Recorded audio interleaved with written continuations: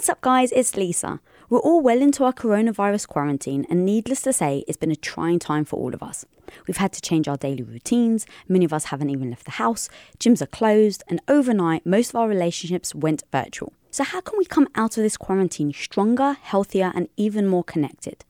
Well, I've taken this opportunity to talk to some of my favourite people on my Instagram Live to get their advice on these very issues, and have found the conversation so freaking helpful that I wanted to share them here as well. So over the next couple of months, we'll be posting bonus episodes every Friday to help us get through this quarantine stronger together. Alright, what up everybody? Today we're going to get right down to business and talk about some touchy subjects. So I've got my homegirl Monica Berg, who we actually did another Women of Impact episode earlier on in the year. And on this live, we discuss emotions like fear, sadness and anger. But we also talk about interpreting, managing and understanding our emotions, including the good and necessary aspects of those emotions we often call negative, quote unquote. And Monica is going to break her incredible 10-10 rule down, which you absolutely cannot miss, because let me tell you, this freaking 10-10 rule is a game changer. So without further ado, enjoy this live. Welcome. Today I have the amazing Monica Berg. She's my homie. She was on Women of Impact. I met her, God, I can't remember how long ago. But she was the author of Fear is Not an Option, which, come on now, is that not like the best freaking title of any book ever? All right, so I'm going to do a little intro to her, and then she's going to come join, and we're going to answer any questions you guys have on anything and everything. So get your questions ready, drop them in the bottom for a sticker. I like doing sticker questions. All right, so there's my little context. All right, so today we are joined by Fear is Not an Option and CCO, of the Kabbalah Center, Monica Berg. Unapologetically fearless, this self-professed change junkie knows only too well what it takes to create the life you want. And now with her new book, Rethink Love, 3 Steps to Being the One, Attracting the One, and Becoming the One, Monica shares what it takes to create the love you want. So guys, please help me and welcome the amazing, the fearless woman, my homie, Monica Berg. I'm going to go join her. The funny thing is, I forgot that she wasn't actually joined yet. What up, Monica? I'm so excited. I haven't done a live in a while. So I'm super excited to... What up? Hello. Hi. How's it going, honey? Good. Can you see me? I can see you. Yeah. Can you see yourself? So I'm asking people to submit some questions, and I'm going to put them just under your neck right there. So if you want to maybe put the camera, can you put it slightly further back? Yeah. There it is. All right. Awesome. How you doing? It's been ages. I'm doing well. Thank you. So good to see you. Last time I saw you, I believe, was at one of our Women of Impact dinners. I think that was the last time I saw you, and you just gave me this amazing t-shirt, and so it's so awesome to see you again, hon. So thank you for joining me. You too. I always love talking with you. Your energy is contagious. Oh, thank you, girl. Well, I figured we don't want to contract the COVID, so we may as well be contagious in another way, right? I know. I'm thinking that word can't be used so much anymore. I know, it's weird, right?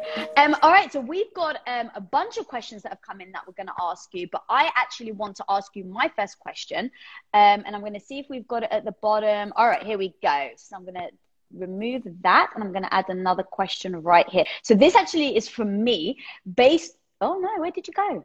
Oh no, I lost Monica. I lost the woman. Where did she go?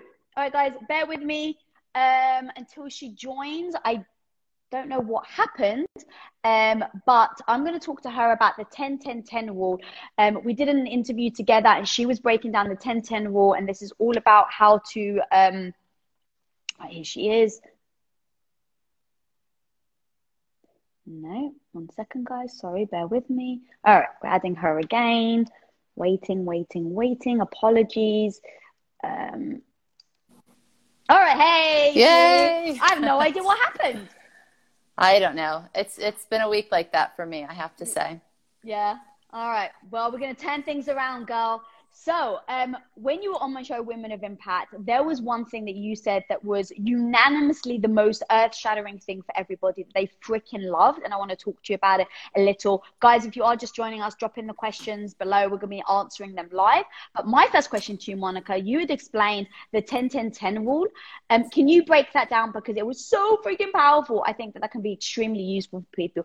Actually, before you answer, if you can see your head, if you could put the camera slightly lower so I can get more of your face. There you go. Awesome. Good. Amazing. Okay. Thank you.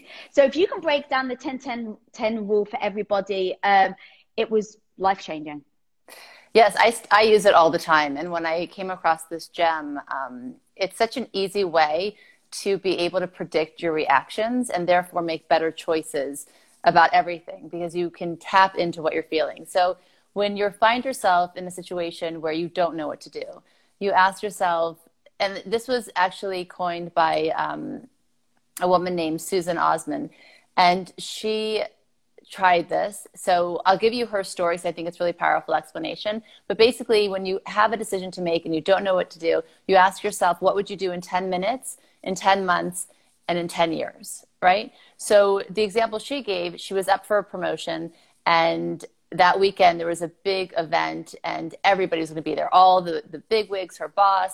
And basically this would be the weekend where she would get the promotion. She would go and she'd be there and she'd win him over.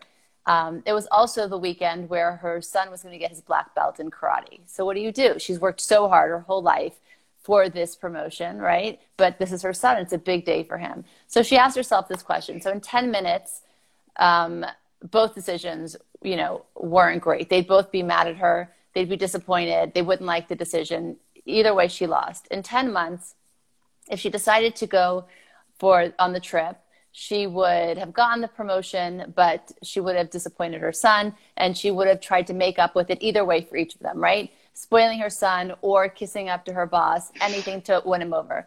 But in 10 years, this is what she knew. And she realized it because she decided to go to the championship to watch her son get his black belt. And when he accepted the award and he got the black belt, the tears down his face, that moment is nothing. There's nothing she could do later in life to get that back, right? Eventually, she would have gotten the promotion anyway. And that weekend didn't really make or break anything. But seeing where her son missing out on that experience 10 years later, there's nothing she could go back and do. So it's a really great way to anticipate how your choices are going to make you feel down the line. I think very often we tend to be very reactive about our decisions, right? Like, I feel this, I need to decide that. That's making me uncomfortable. I want to change that immediately. And we don't always give ourselves the perspective that we so need. God, it's so true. And I think that going to what you were saying about emotions, I absolutely used to think that my emotions meant they were reality. And so I would let my emotions guide me. But now I'm just like, emotions are like how I like to think of it in my own language. Emotions to me are like alcohol. It's like, it's going to sway me in a direction that may not actually be good for me. So what I like to do is I call it be emotionally sober when I make these decisions, and giving that framing of the 10-10-10 then allows me to go, okay, I know that I can't make decisions based on emotion, so I need to wait. And then it gives me a structure to really break down. Because I think the worst thing, not even the worst thing, but the battle that I think most of us have is the momentary happiness versus the long-term happiness. And so I think a lot of us make decisions based on those momentary happinesses.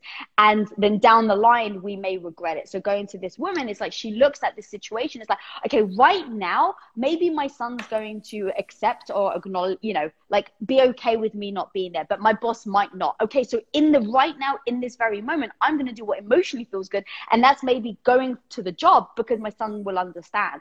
But like you said, if you do the 10-10 in 10 years, are you going to be glad that you made that decision, or are you going to regret it? So, and by the way, many people have used this to decide if they should get divorced or if they should stay in the marriage. I mean, it can be used for little things and for big things.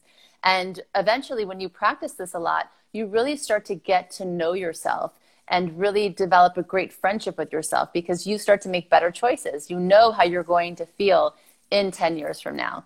And I just want to add, I mean, I love talking about emotions. My husband and I gave a talk last night about this.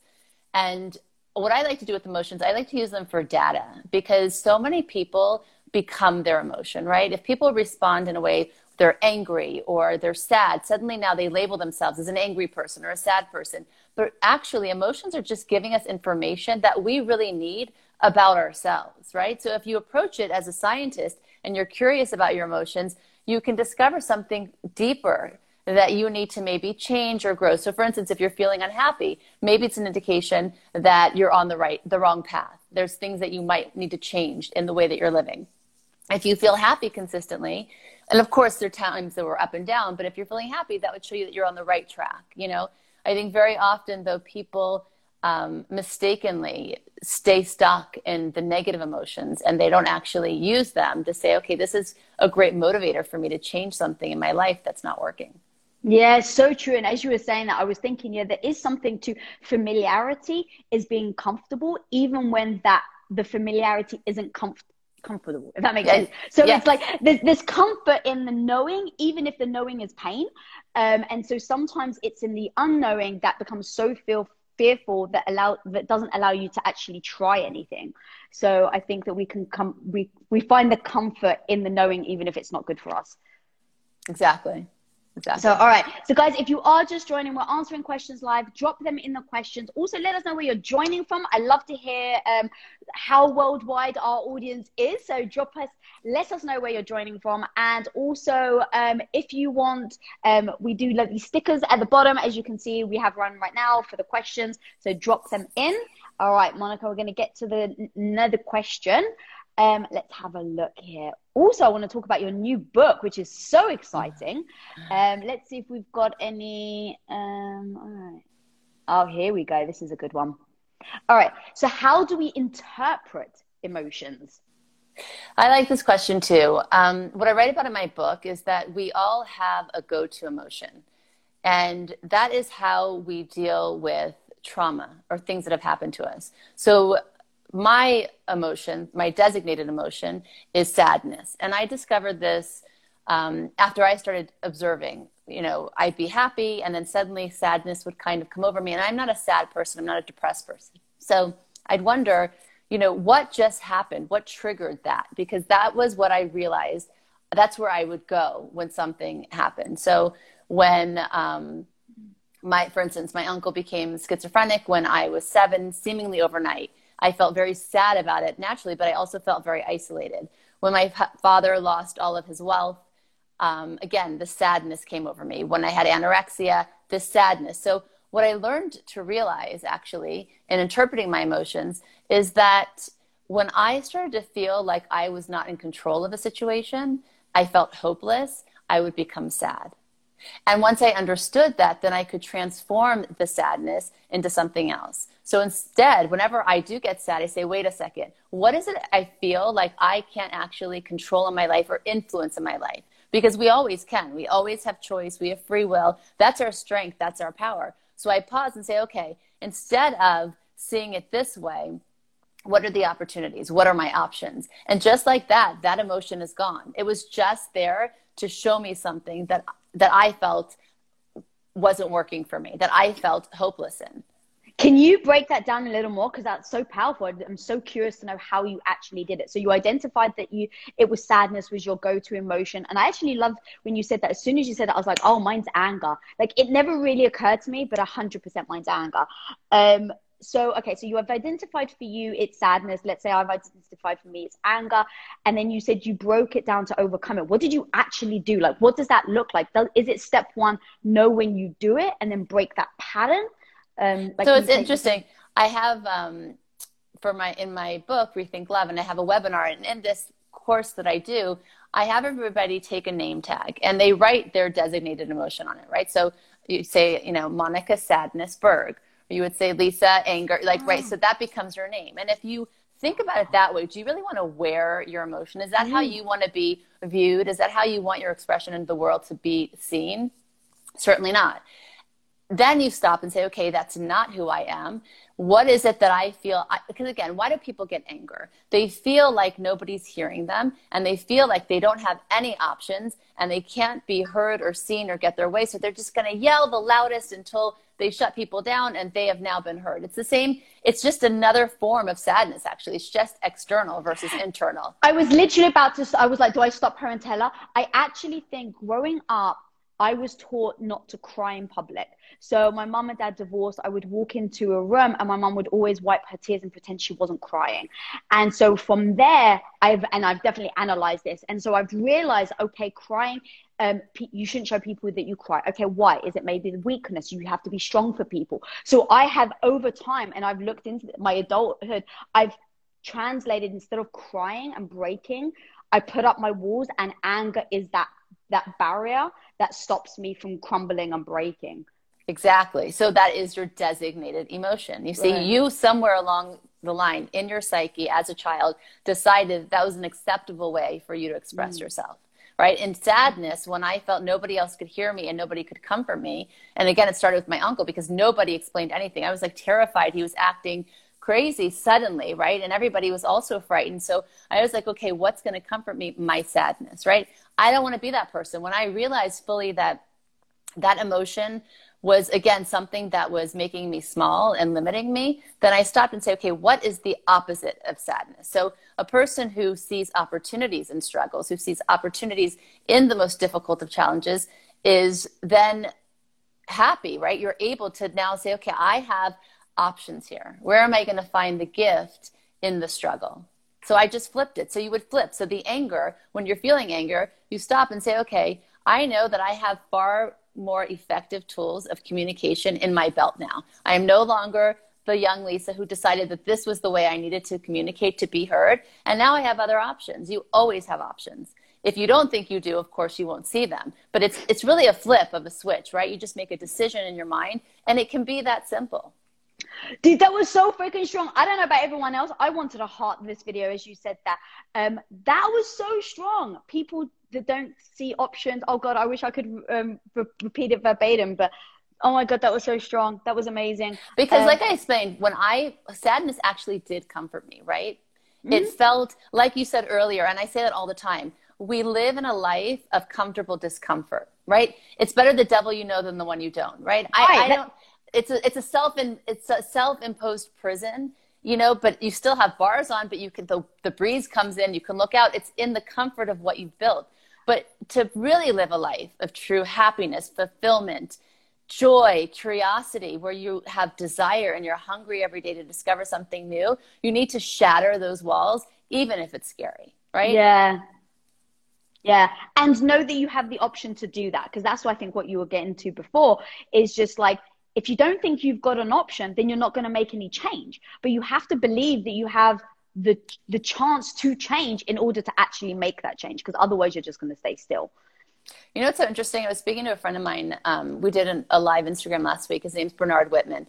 He's really smart, and he studies a lot of businesses, and he works in politics, and he sees, like, he takes percentages. He basically interviews people in the world and sees where they're at. So right now with COVID-19, he's doing that. And what I thought was really interesting is that he sees that right now people are very optimistic about positive change, right? A big rethink moment for the world, where people had settled for things and now they're just not willing to. So they're really starting to look at some flaws in systems and all kinds of things.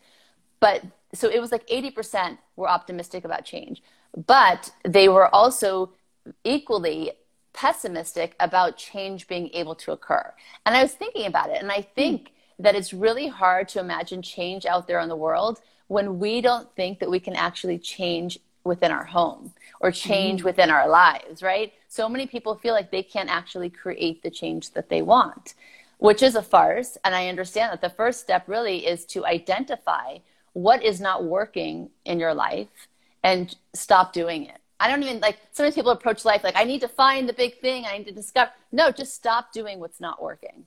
Yeah, I'm such a a believer in your mindset is going to get you where you want to go. So it's like, if you have a dream, if you have a goal, if it's big, if it's audacious, and you believe that it's possible, then trust me, the chances of you being able to get there are going to be way higher than the person that's sitting there saying something isn't possible.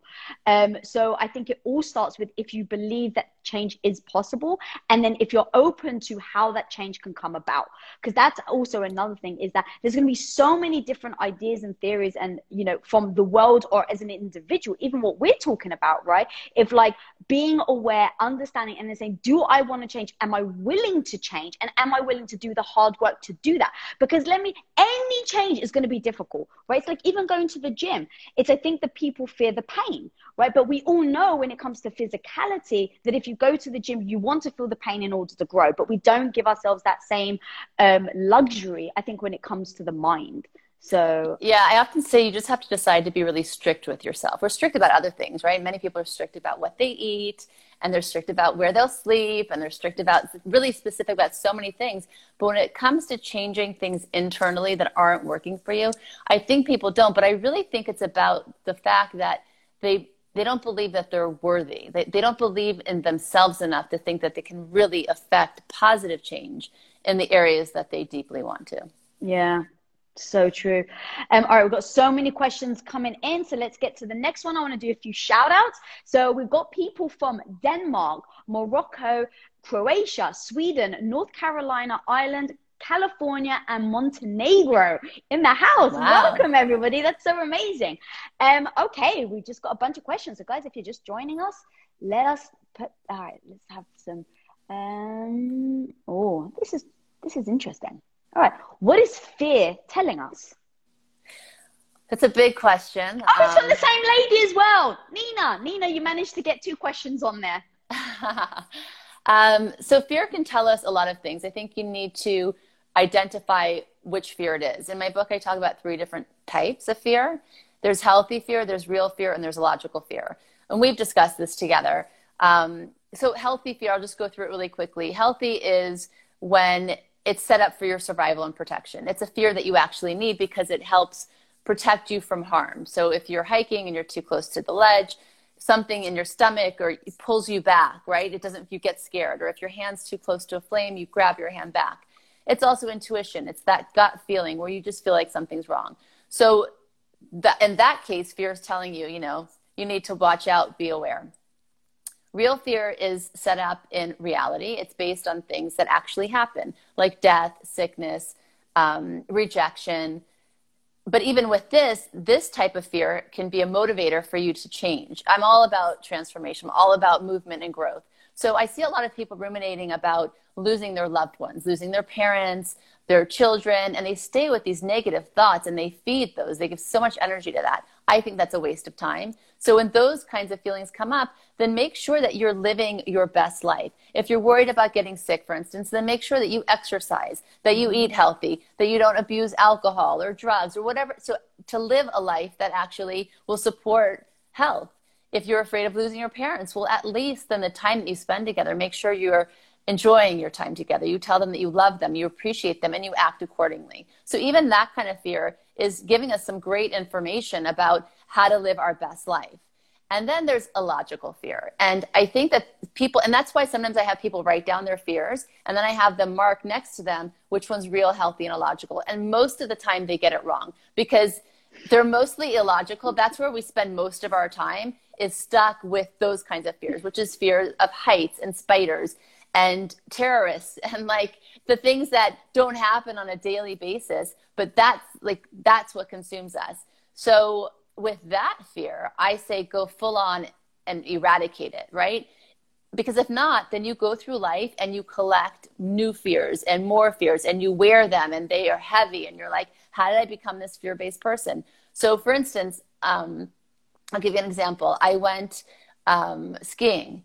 And I'm a good enough skier, but I don't ski often enough to be able to like excel ever. So every time I start again, I have to get a teacher and we go up. And by the 3rd day, I'm on a higher mountain and I'm feeling pretty good, but I'm never like comfortable. So the last day I went, we went on this, like, he didn't really tell me, by the way, but it was very steep. Okay. And I like was barely making it. I fell I made it down to the bottom. And then he was like, okay, it was really nice meeting because like the end of the third day. And I was like, no, we're going to go do it again. And he's like, really? So we did it. And I didn't fall that time. I wasn't comfortable, by the way, but I did it. And he said to me after, I do this all the time. Nobody has ever asked me to go back again after they try that. And he's like, why'd you do it? I said, because if not, I would have left with a new fear today. And that would have been fear of skiing, right? So you want to challenge those fears because they're not real and they're set up to actually paralyze you, to keep you stuck, to not have you live your potential or your dreams, because you take this fear it feels really real, by the way. Your heart will race, your palms will sweat. It's going to feel authentically like this is a genuinely real, healthy fear, but it's not.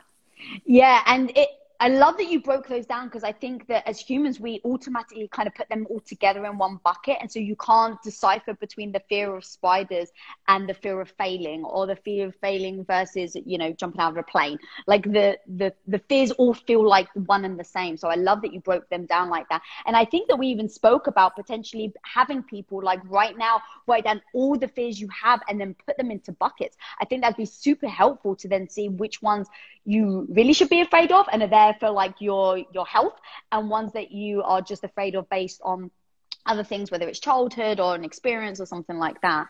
But I don't feel like you should ever really be afraid of anything. Because, for instance, I would love for everybody joining us today to really make this list. Write all your fears down. Yes. And then if, for instance, fear of sickness comes up there, stop being afraid of it. Like, take all of that negative energy that you are focusing on the lack and the doubt and the uncertainty of life and the unknowable of life. Life is unknown. That's a fact, right? So why would you spend time worrying about something that you can't control? What can you control in that space? You can make sure that you live your best life. And by the way, you're going to be happier if you eat healthy. You're just going to feel better. Your mood will be better. So you're going to get clear. I'm just saying there's very little that you have to fear in life. Very, very little.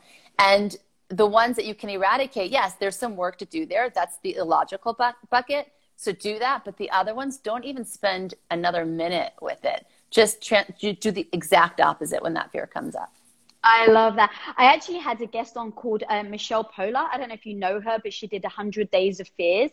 And she literally spent 100 days in a row where she just tackled every fear that she possibly had. And her videos went viral. So I had her on the show. And in my research phase, I started to look and research into fear itself, because I like to, understand the context as well. And I'd come across this study where there's about 400 people in entire history on record to ever have a brain condition where actually they cannot feel fear at all. I can't remember the name of the condition, but what happens is your amygdala is completely calcified. So there's no fear whatsoever. And so it's only been about 400 people in the whole of the history of ever being recorded. And there's this one woman where they interview her. I don't know if you've heard this. It's fascinating. So they interview this one woman who has no fear. And so they're asking her, what does it feel like? And she's like, the only fear I can ever remember was like when she was 4 or something. And she's like, since then, I just don't understand. And I'm like, well, how do you get on with life? And she's like, but I don't know any different. This woman has been held at gunpoint twice. She's been held at knife point once, because she doesn't understand the gut feeling where we all have that intuition where it's like, there's something not right here. She doesn't get that. So she knows intuitively, or not intuitively, she knows when people say, don't walk down the dark alley, but she doesn't have that fear that stops her from really not walking down that dark alley. And there's this whole freaking story. So I hope I'm not boring you, but I found this so fascinating. No, I love science. Everything that I talk about that's spiritual, I always back it up with science. It's fascinating.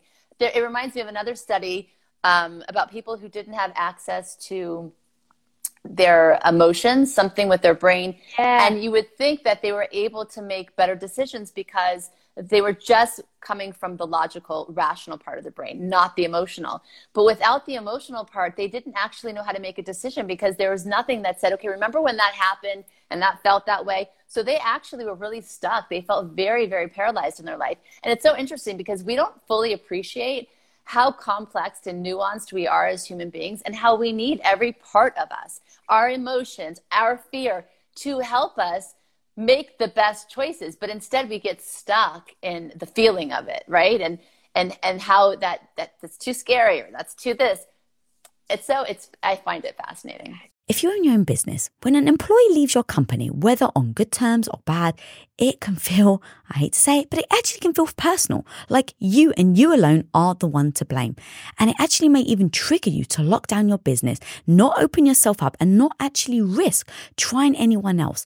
Like you actually would your heart after a bad breakup and avoid looking for that new partner altogether. Well, let's face it, sometimes we can do that with hires as well. And trust me guys, I've been there. I get the thought of bringing in a new stranger into your business actually fills your heart with more anxiety than it does love and joy.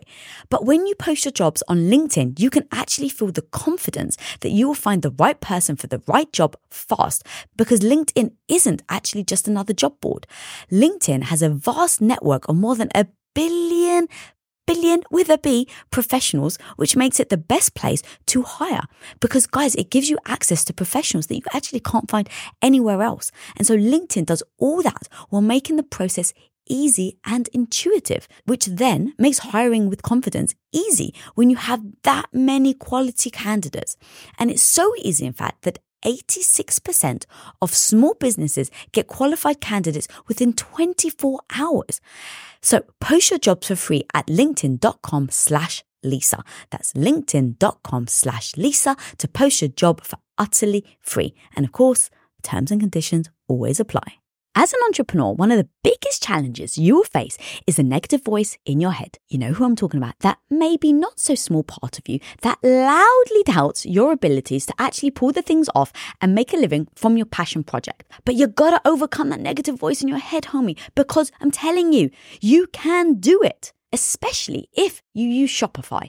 Now, Shopify is an all-in-one global commerce platform that helps you sell at every stage of your business. From launching your business to hitting $1 million, Shopify has got you completely covered. And with all the built-in Magic AI award-winning customer service and the internet's best converting checkout, you have everything you need to shut down the voice of doubt and make all your amazing business dreams a reality. That's exactly why, guys, I love Shopify. So if you want to start growing your business with more customers and sales, shut that negative voice down and prove her wrong that you can do it, Shopify is here for you. So go and sign up for just $1 a month with your trial period at shopify.com/Lisa, all lowercase. Again, guys, you can go to shopify.com/Lisa right now to grow your business no matter where you are and what stage it's in. That's shopify.com/Lisa. Yeah, and so actually, maybe you're talking also about the people that have those, they don't have a subconscious. So it's like, you know how we all have the thought in our head? There are actually people that don't have that the second something comes, they speak it. So they don't have any processing mechanism, which is insane.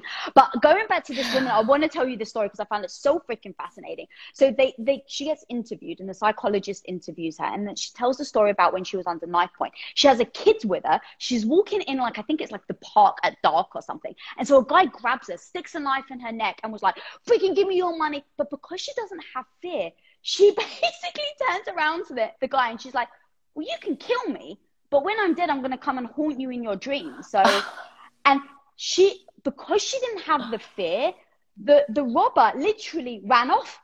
He didn't do anything. He just got so freaked out that she was so nonchalant that he literally just ran off. Wow. So the psychologist goes through, and the thing that hit me so powerfully, I'm going to say this close to camera because this hit me so hard. It's like, is it true that without trauma, nothing becomes traumatizing? So she didn't feel the trauma of that situation because she didn't have the fear.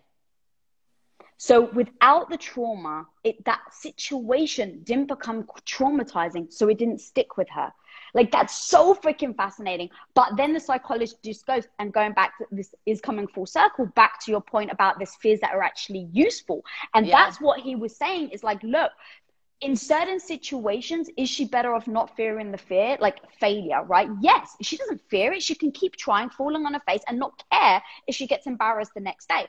But the reality of a fear, if there's someone with a knife or if you don't lock your doors at night, like that's a real fear that is there to serve you and to protect you. And how does she ever learn? Where what comes up and says, oh, remember that time and it made you feel this way and you're really scared. Let's not do that again. Yeah, exactly, right? There's no lesson learned because going back to the trauma. So there's something in that was like, wow, we look at trauma as being such a negative thing. But is it?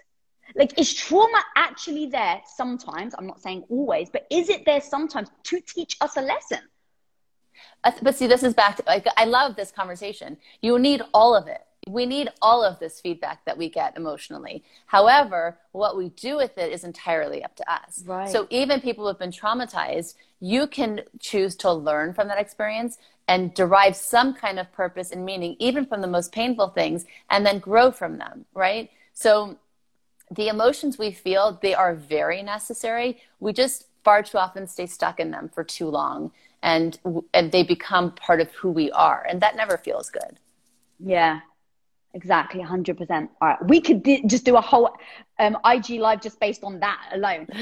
But we've got so many questions. So guys, if you are joining us, we're answering questions live.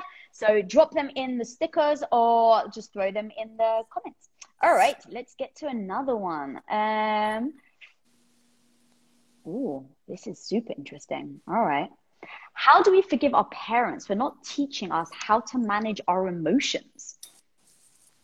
Wow. Well, this is interesting. I think that, and I really like this question too. I think that when it comes to our parents, a lot of us hold this belief that they were supposed to show us the right way and teach us the right things. And I think, and this is the honest truth, it's not a comfortable one, but I think very often our parents show us what not to do or not to be.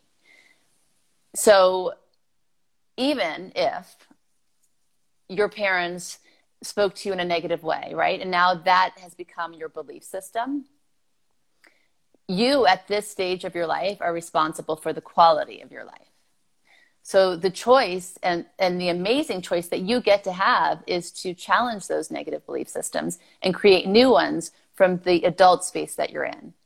I often talk about my father who has Alzheimer's, and he's a constant reminder for me of how much to appreciate being able to have a choice to direct your life in the way that you want, to spend your time in the way that you want, to be able to think critically and be able to challenge thoughts and beliefs that don't work for you, because he doesn't get that option anymore in the state that he's in, right? So I think that far too often we take all of these things for granted, and it's so important to really look back from where we came from. Nobody's perfect. Parents do the best they can. Sometimes they weren't given the tools to be able to properly even parent, right? So I would go back and look and rewind and say, okay, where are they coming from? What tools did they have or didn't have? And now what options do I have? I remember years ago, I took I had all these VHS videos. My mom was always videotaping us when we were little, which we hated, of course. Like, get out of the camera, right. Come be with us, you know? And then, of course, when you're older, your perspective is like, wow, I'm so happy you did that, right? Yeah.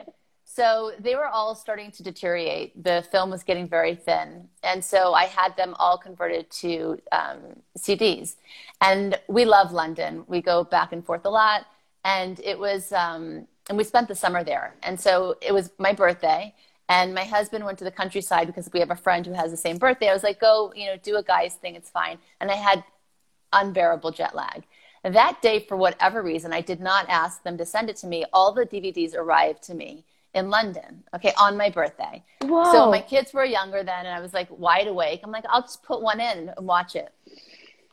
I watched all 21 CDs that night, and I was a basket case, because what I understood so fully and completely that washed over me in that night was that I finally saw my childhood through the lens of my parents, which is not a perspective you actually get, right?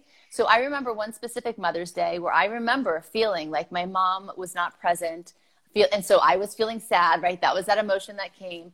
And this time I saw that she was struggling. We had just moved there from the South. She was trying to fit in with her own family dynamic, and she kept looking to her parents for approval. As a child, I could have never, ever seen that, right? And I could have never had empathy even. I was only thinking about my own feelings, right? Through my own lens. So in the morning, I never slept, but I called them and I was hysterical. I was like, you did your best and I love you. And I'm so appreciative for the love. Simply, it was enough that I felt loved and that I loved them. And I was able to let go of all the stuff I felt they didn't get enough of, or I should have gotten more of, right? So I think that, this is a long way to answer your question, but I think it's powerful. an important one, really, that you, again, have the amazing responsibility to direct your life and to make choice, and you have desire. So just go after it. God, there's so much amazing things that you said there that I want to touch on. So first of all, the video thing is so powerful, and you're right. So my parents were divorced growing up, and at the time I was really the only person in my class or in my school that had divorced parents. And so I definitely felt like, you know, I was like the odd one out. And I watched back some videos, and it was when my parents had been divorced. It was a Christmas, and my dad would come over because my mum and my parents always wanted us to still feel united. So my dad came over on Christmas. My mum buys us a Christmas present from both of them, even though they're divorced at this point, from both of them, because she knew that my dad was so busy and she didn't want us kids to not feel loved from my dad, even though he loved us. But, you know, kids kind of equate love sometimes with gifts. Thanks. So she gives us a gift from both of us, and my mum's video camera recording. And I open up the present and I'm like, oh my God, thanks, Dad. And I go up to my dad and I give my dad a kiss, and I don't even thank my mom. And I saw that video, and I literally immediately, I called her up and I'm like, oh my God, Mom, I'm so sorry. I can't believe like how much you did for us as kids. But if you were to ask me about being growing up in a divorced family, the first thing I'd say is, yeah, I was the only one of my friends that had divorced parents. I wouldn't say like, oh my God, my mom and my dad did an amazing job keeping us together, and can you believe that? Right? Like, I didn't even think of my mom. So everything becomes in hindsight. So I love that. And even what you're saying now is like, look, as an adult, we all have a choice, is how I like to think of it as well. It's like we all have a choice into how what we were taught or what we saw, how and when we use it now as adults. And we have to own that power. Also, as you were talking, there was one thing that came to mind that I think of. Think anyone watching right now, think right now, I'm going to ask you a question. I want everyone to hold it in their minds. What's the thing one thing you failed at?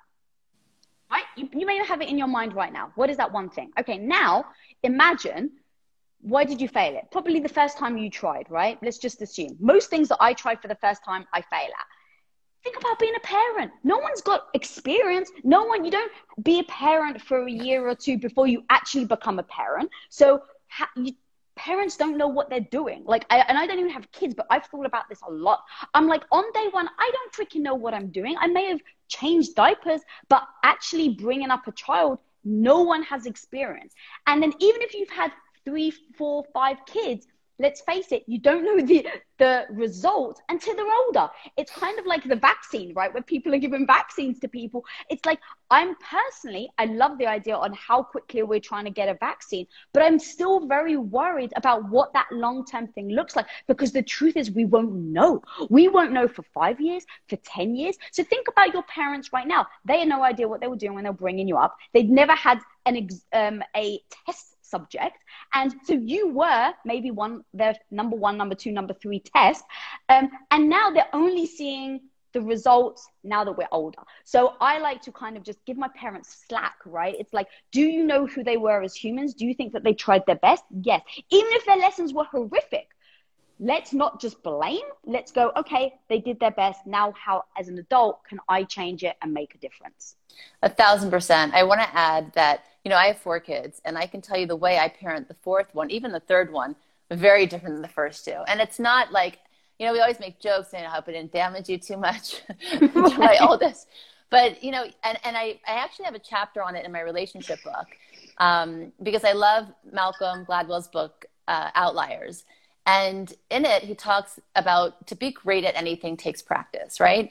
And he took, he did studies again, and I love all of the science to it. He took people, for instance, who were musicians, and he wanted to see how much did innate talent have to do with success, or how much practice had to do with the success. So he looked at violin players and what differentiated between who became, let's say it was just a hobby, or who became a music teacher, or who became like the Beatles, right?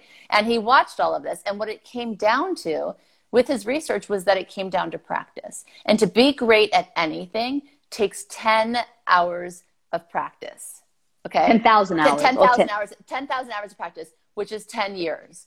So I put it to relationships. Like, I know when I got married and we had our first fight, I was like, it's not my fault. I'm good. And then I realized that you suck at this because you've been married for a day, or you've been married for a week. Like, what makes you think you've mastered this, right? And I think that people don't necessarily put in all of the practice that they need to become great at something. We just assume we'll figure it out, you know. But yeah, to your point, 1,000%. I think that people are doing the best that they can. And everybody is in the middle of a process. Even our parents, we're all in the middle of a process throughout our lives, right? But we assume that somehow they've arrived because they brought us into the world. No, they're still in the middle of a process. Dude, that's so on point, like 100%. Because when I think of myself, so my parents are, you know, in their 70s, it's like, I don't want to be done when I'm 70. Like, to think that I got all this stuff figured out is actually fooling myself. So don't put the pressure. I love that. Like, that our parents are still figuring it out. Bam. That's a big mic drop right there, girl. All right. So I think we've got some time for another question. I really do want to talk about your book, though. I haven't had the chance to read it, but it is called Rethink Love. So 3 steps to being the one, attracting the one, and becoming the one. Becoming. Everybody reads that wrong. Everybody. It's becoming one. Oh, becoming one. Which I think is totally different. Exactly. But it's your mind. Everybody's mind just goes there automatically because everybody wants to find the one. Yeah, that's so true. Oh my God, I love that you just called me on that. So when is the book out? And yeah, let's make sure we definitely talk about that. Is the book already out? The book is out. It's also on audio. And do you it's read available. it yourself? I do. Nice. Yeah. Oh, that was painful though. I did it in 3 days because I flew into LA. I locked myself in that little box. But yeah, I mean, it's my story and my passion. So yeah, so you can get it on Amazon. You can also go to my website, rethinklife.today, and get it. And I have a webinar tomorrow night as well, and you get the book for free. It's pay as you can, but if you pay a certain amount, you get the book included. That's cool. I'm so going to be downloading the Audible. I just love Audible, and it's kind of like plugging into the Matrix, because if you do it, you know, at like 1.5 or 2x, it's like you just like powered up. And then I also love it when it's the person actually reading it. Like, that makes such a difference. I think so yeah. Definitely going to check that out. All right. All right, guys, in fact, Women of Impact who's watching, can you put down the details of her book in the comments? People are asking for the book again. So let's make sure that we mention the book in the comments below. And I'm going to choose one more question. Let's see what we got. All right. Oh, we got some great questions here. This is interesting. How to actively speak perspective. So perspective is an interesting thing because we are the sum of all of our experiences that we have in life, and they shape how we view things. And to the last question we just had, right? How we were raised, the things that happen to us, how we experience trauma is then how we are able to derive purpose and meaning from things that then happen in our adult life. Perspective is when you are able to experiences that you have. Can you hear me? Did you lose me for a second? Yeah, sorry. It just paused for a second. Sorry, can you go back? I just missed the first thing you said. Yes. So to be able to, because what is perspective? You want to be able to get to a higher place, to kind of look over your life and be able to see it from a different point of view, right? And it's very hard to do, again, when you bring your past trauma, your past experiences that inform your future choices. The first thing you have to realize is that you each, me, you, all of us, are more powerful than we give ourselves credit. Our ability to be able to affect change in our lives and other lives is unbelievable, and we tap into a little amount of that energy.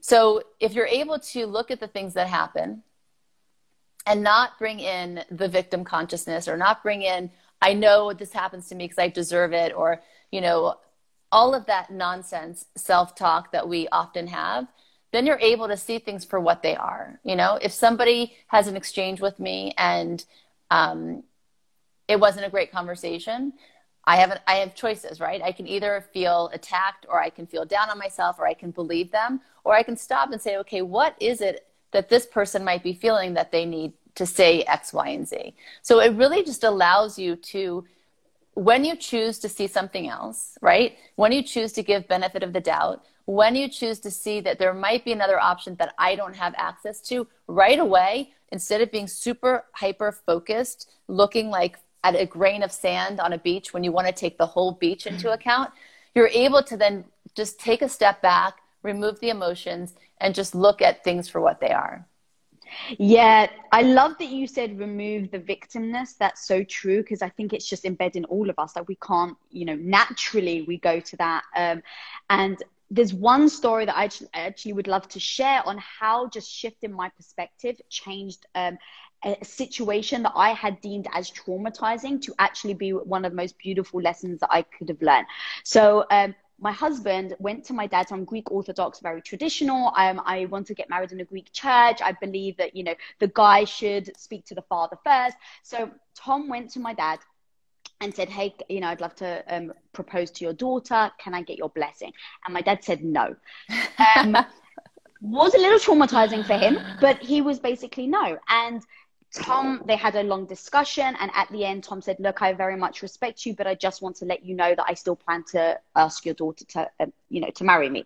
So Tom proposes to me. He then tells me after he proposed, after I say yes, he's like, look, I know this is going to break your heart, but your dad wasn't keen on us getting married. And so I got very upset. For the next 2 or 3 weeks, me and my dad kept getting into arguments. I actually have a letter that I wrote to Tom that I plan to read one day in public. But I wrote a letter to Tom saying, I just want to elope because my dad not believing in us is really upsetting me. And I really had trauma towards my dad over this. Now, cut to 19 years later, Tom and I are still married and we've been together for an amazing time. And I reflect back at what my dad was looking at. Now I look at the situation and say, okay, change my perspective. My dad comes from a tiny, tiny village in the mountains of Cyprus. He barely had a penny to his name. So his whole life, he saw his mum didn't have an education. She didn't even go to high school because they couldn't afford it. So he saw only men get educations. He saw women stay at home. And so he saw relationships between men and women is the man goes out and works, and the woman stays home and supports. And if you don't have the same frame of mind on religion, if you don't have the same frame of mind on everything else, then the marriage cannot work. So my dad looks at this situation, and so he's like, well, you're not similar. You come from different worlds. I don't know him, so I don't trust he's going to provide for you. But my dad doesn't think of me being my own provider. He thinks of the husband being the provider. So he, out of fear and out of utter love for his daughter, he turns around to Tom and says no. Now, at the time, I was very upset. But now the perspective that I look at is my dad just loved me. My dad just cared so much for me that he was willing to potentially break my heart, right, and say no to this guy because he was so worried about my upbringing and my well-being. He was so worried that this man that he saw before him couldn't provide for his daughter, that he saw this man that he didn't know. You're not Greek Orthodox. You have no idea about, how to bring up a child in a Greek Orthodox religion. So all of these fears came out as a no. First of all, I love your story and thank you for sharing that. And it's so powerful once you can see the bigger picture. I think what gets in our way very often, the best way to get perspective is to ask questions, right? To be curious. If you had asked your father, what is it that once you recognize the fear, what is it you're afraid of, right? I think very often people don't want to have that conversation because they are not prepared to hear the answers. Very often we actually, if we're honest with ourselves, we want to keep our perspective. We don't want to be wrong, right? We want to feel justified in what we believe. And so it's me against you. Even if that doesn't feel good, we feel more comfortable in that space. So know this, you can ask people their perspective. You can ask many questions. It doesn't mean, though, that you have to then accept it as truth. Mm-hmm. You just want to be, and I think that the most freeing thing that I started doing was really approach my life like a scientist, somebody who's just curious, both internally and externally. If there's things that people do that I don't understand, I'm not afraid anymore to ask, this is what it feels like. I could be wrong, but what's going on? Let's talk about it. Because I'm not afraid to hear anything that they have to say about me or a situation because I'm comfortable enough with who I am at this point in my life. I was about to ask, have you always been like that? And how would you have handled it before? And has that change been because you've done the internal work on yourself? Yes, I did. You know, I had an eating disorder at 17. And so I think for me, again, I see blessings in even the hardest things. I'm so happy that happened because it was either I slowly starved myself to death or I learned to love myself and I had to figure out how to do that. So in the first 8 chapters of Rethink Love, I write about exactly how to do that for everybody because I think it is so, it's a necessary, fundamental first step to loving. And it's the foundation of every relationship you will ever have, right? It starts with you. It's the longest relationship you'll ever have. It's the last relationship you'll ever have. So imagine feeling uncomfortable in your skin all the time is really just not a way to live. So once I got to that place through really hard work, all of my interactions changed because it was no longer about me saying, you know, I've got to hold on to what I believe or people are going to take it away from me. You know, your beliefs are only at risk when you don't know what they are because then anybody can influence you over anything. And that never feels good, right? I didn't want to be. And when you attach your ego and self-esteem to your beliefs. Yes. You're just feeling at any time you can be attacked for what you say, for what you do, for what you believe versus give me information. You know, I also talk about the difference between feedback and validation. A lot of people are looking for validation in their life, right? So validation is help make me better, right? Help make me better. Feedback is give me information so I can improve, right? They're completely different. One is relying on somebody to basically save them, to take care of them, to make them feel good about themselves. Feedback is just information you get. And the only way that you'll be able to choose one or the other, again, is if you do that self-work. Yeah, God. And it's so fragile if you're relying on someone else to give you the confidence or, you know, to face the fear. Because if you're really relying on someone else, then it all depends on their emotions and how they're feeling in that moment versus your own. It will never last also. You know, let's say that somebody feels really insecure and they never felt beautiful. And then they meet somebody that says, oh, you're gorgeous. You're the light of my life. And then let's say he doesn't love you anymore and he doesn't think that anymore. So now guess what? You're going to start feeling bad about yourself again because it was never something that you created for yourself. Right. Exactly. Yeah. It's the, have you read the book, Anti-Fragile? God, I can't remember who wrote it. But basically that is like, I think that becoming anti-fragile allows you to keep growing because let's say someone throws negativity at you. If you can perceive that negativity and go, okay, instead of getting emotional over it, is there truth to it? Because if you're able to open yourself up to it and there might be some truth, now that negativity just made you more powerful and stronger for it. But also if you're able to use that as your mindset, you can go, okay, there's actually no truth to it. Okay, then that person is just throwing hate because of an emotion they're going through. And then I can actually distance myself from the negative emotion penetrating my own emotion. 1,000%. I think people often don't want to participate in that though, because they already feel bad enough about themselves. Yeah. And any more negative feedback that they're going to get from somebody external will just throw them over the edge. And I understand that on a human level. That's why this work of self-love is so important for all the people listening who want to find somebody and you know, not be lonely. Of course, we're meant to be in a relationship. We're meant to have that experience, that touch, that company. But you will never find that outside if you don't first cultivate that within yourself. And sometimes people get lucky and they meet and they're able to do that work at the same time. It's far harder to do that. But this fundamental step cannot be missed at any stage of your life.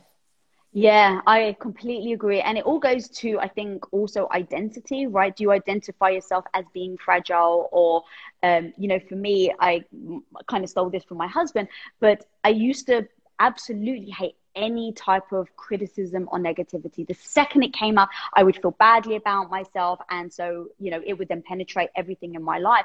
And then realizing just how fragile that can be because you're relying on other people.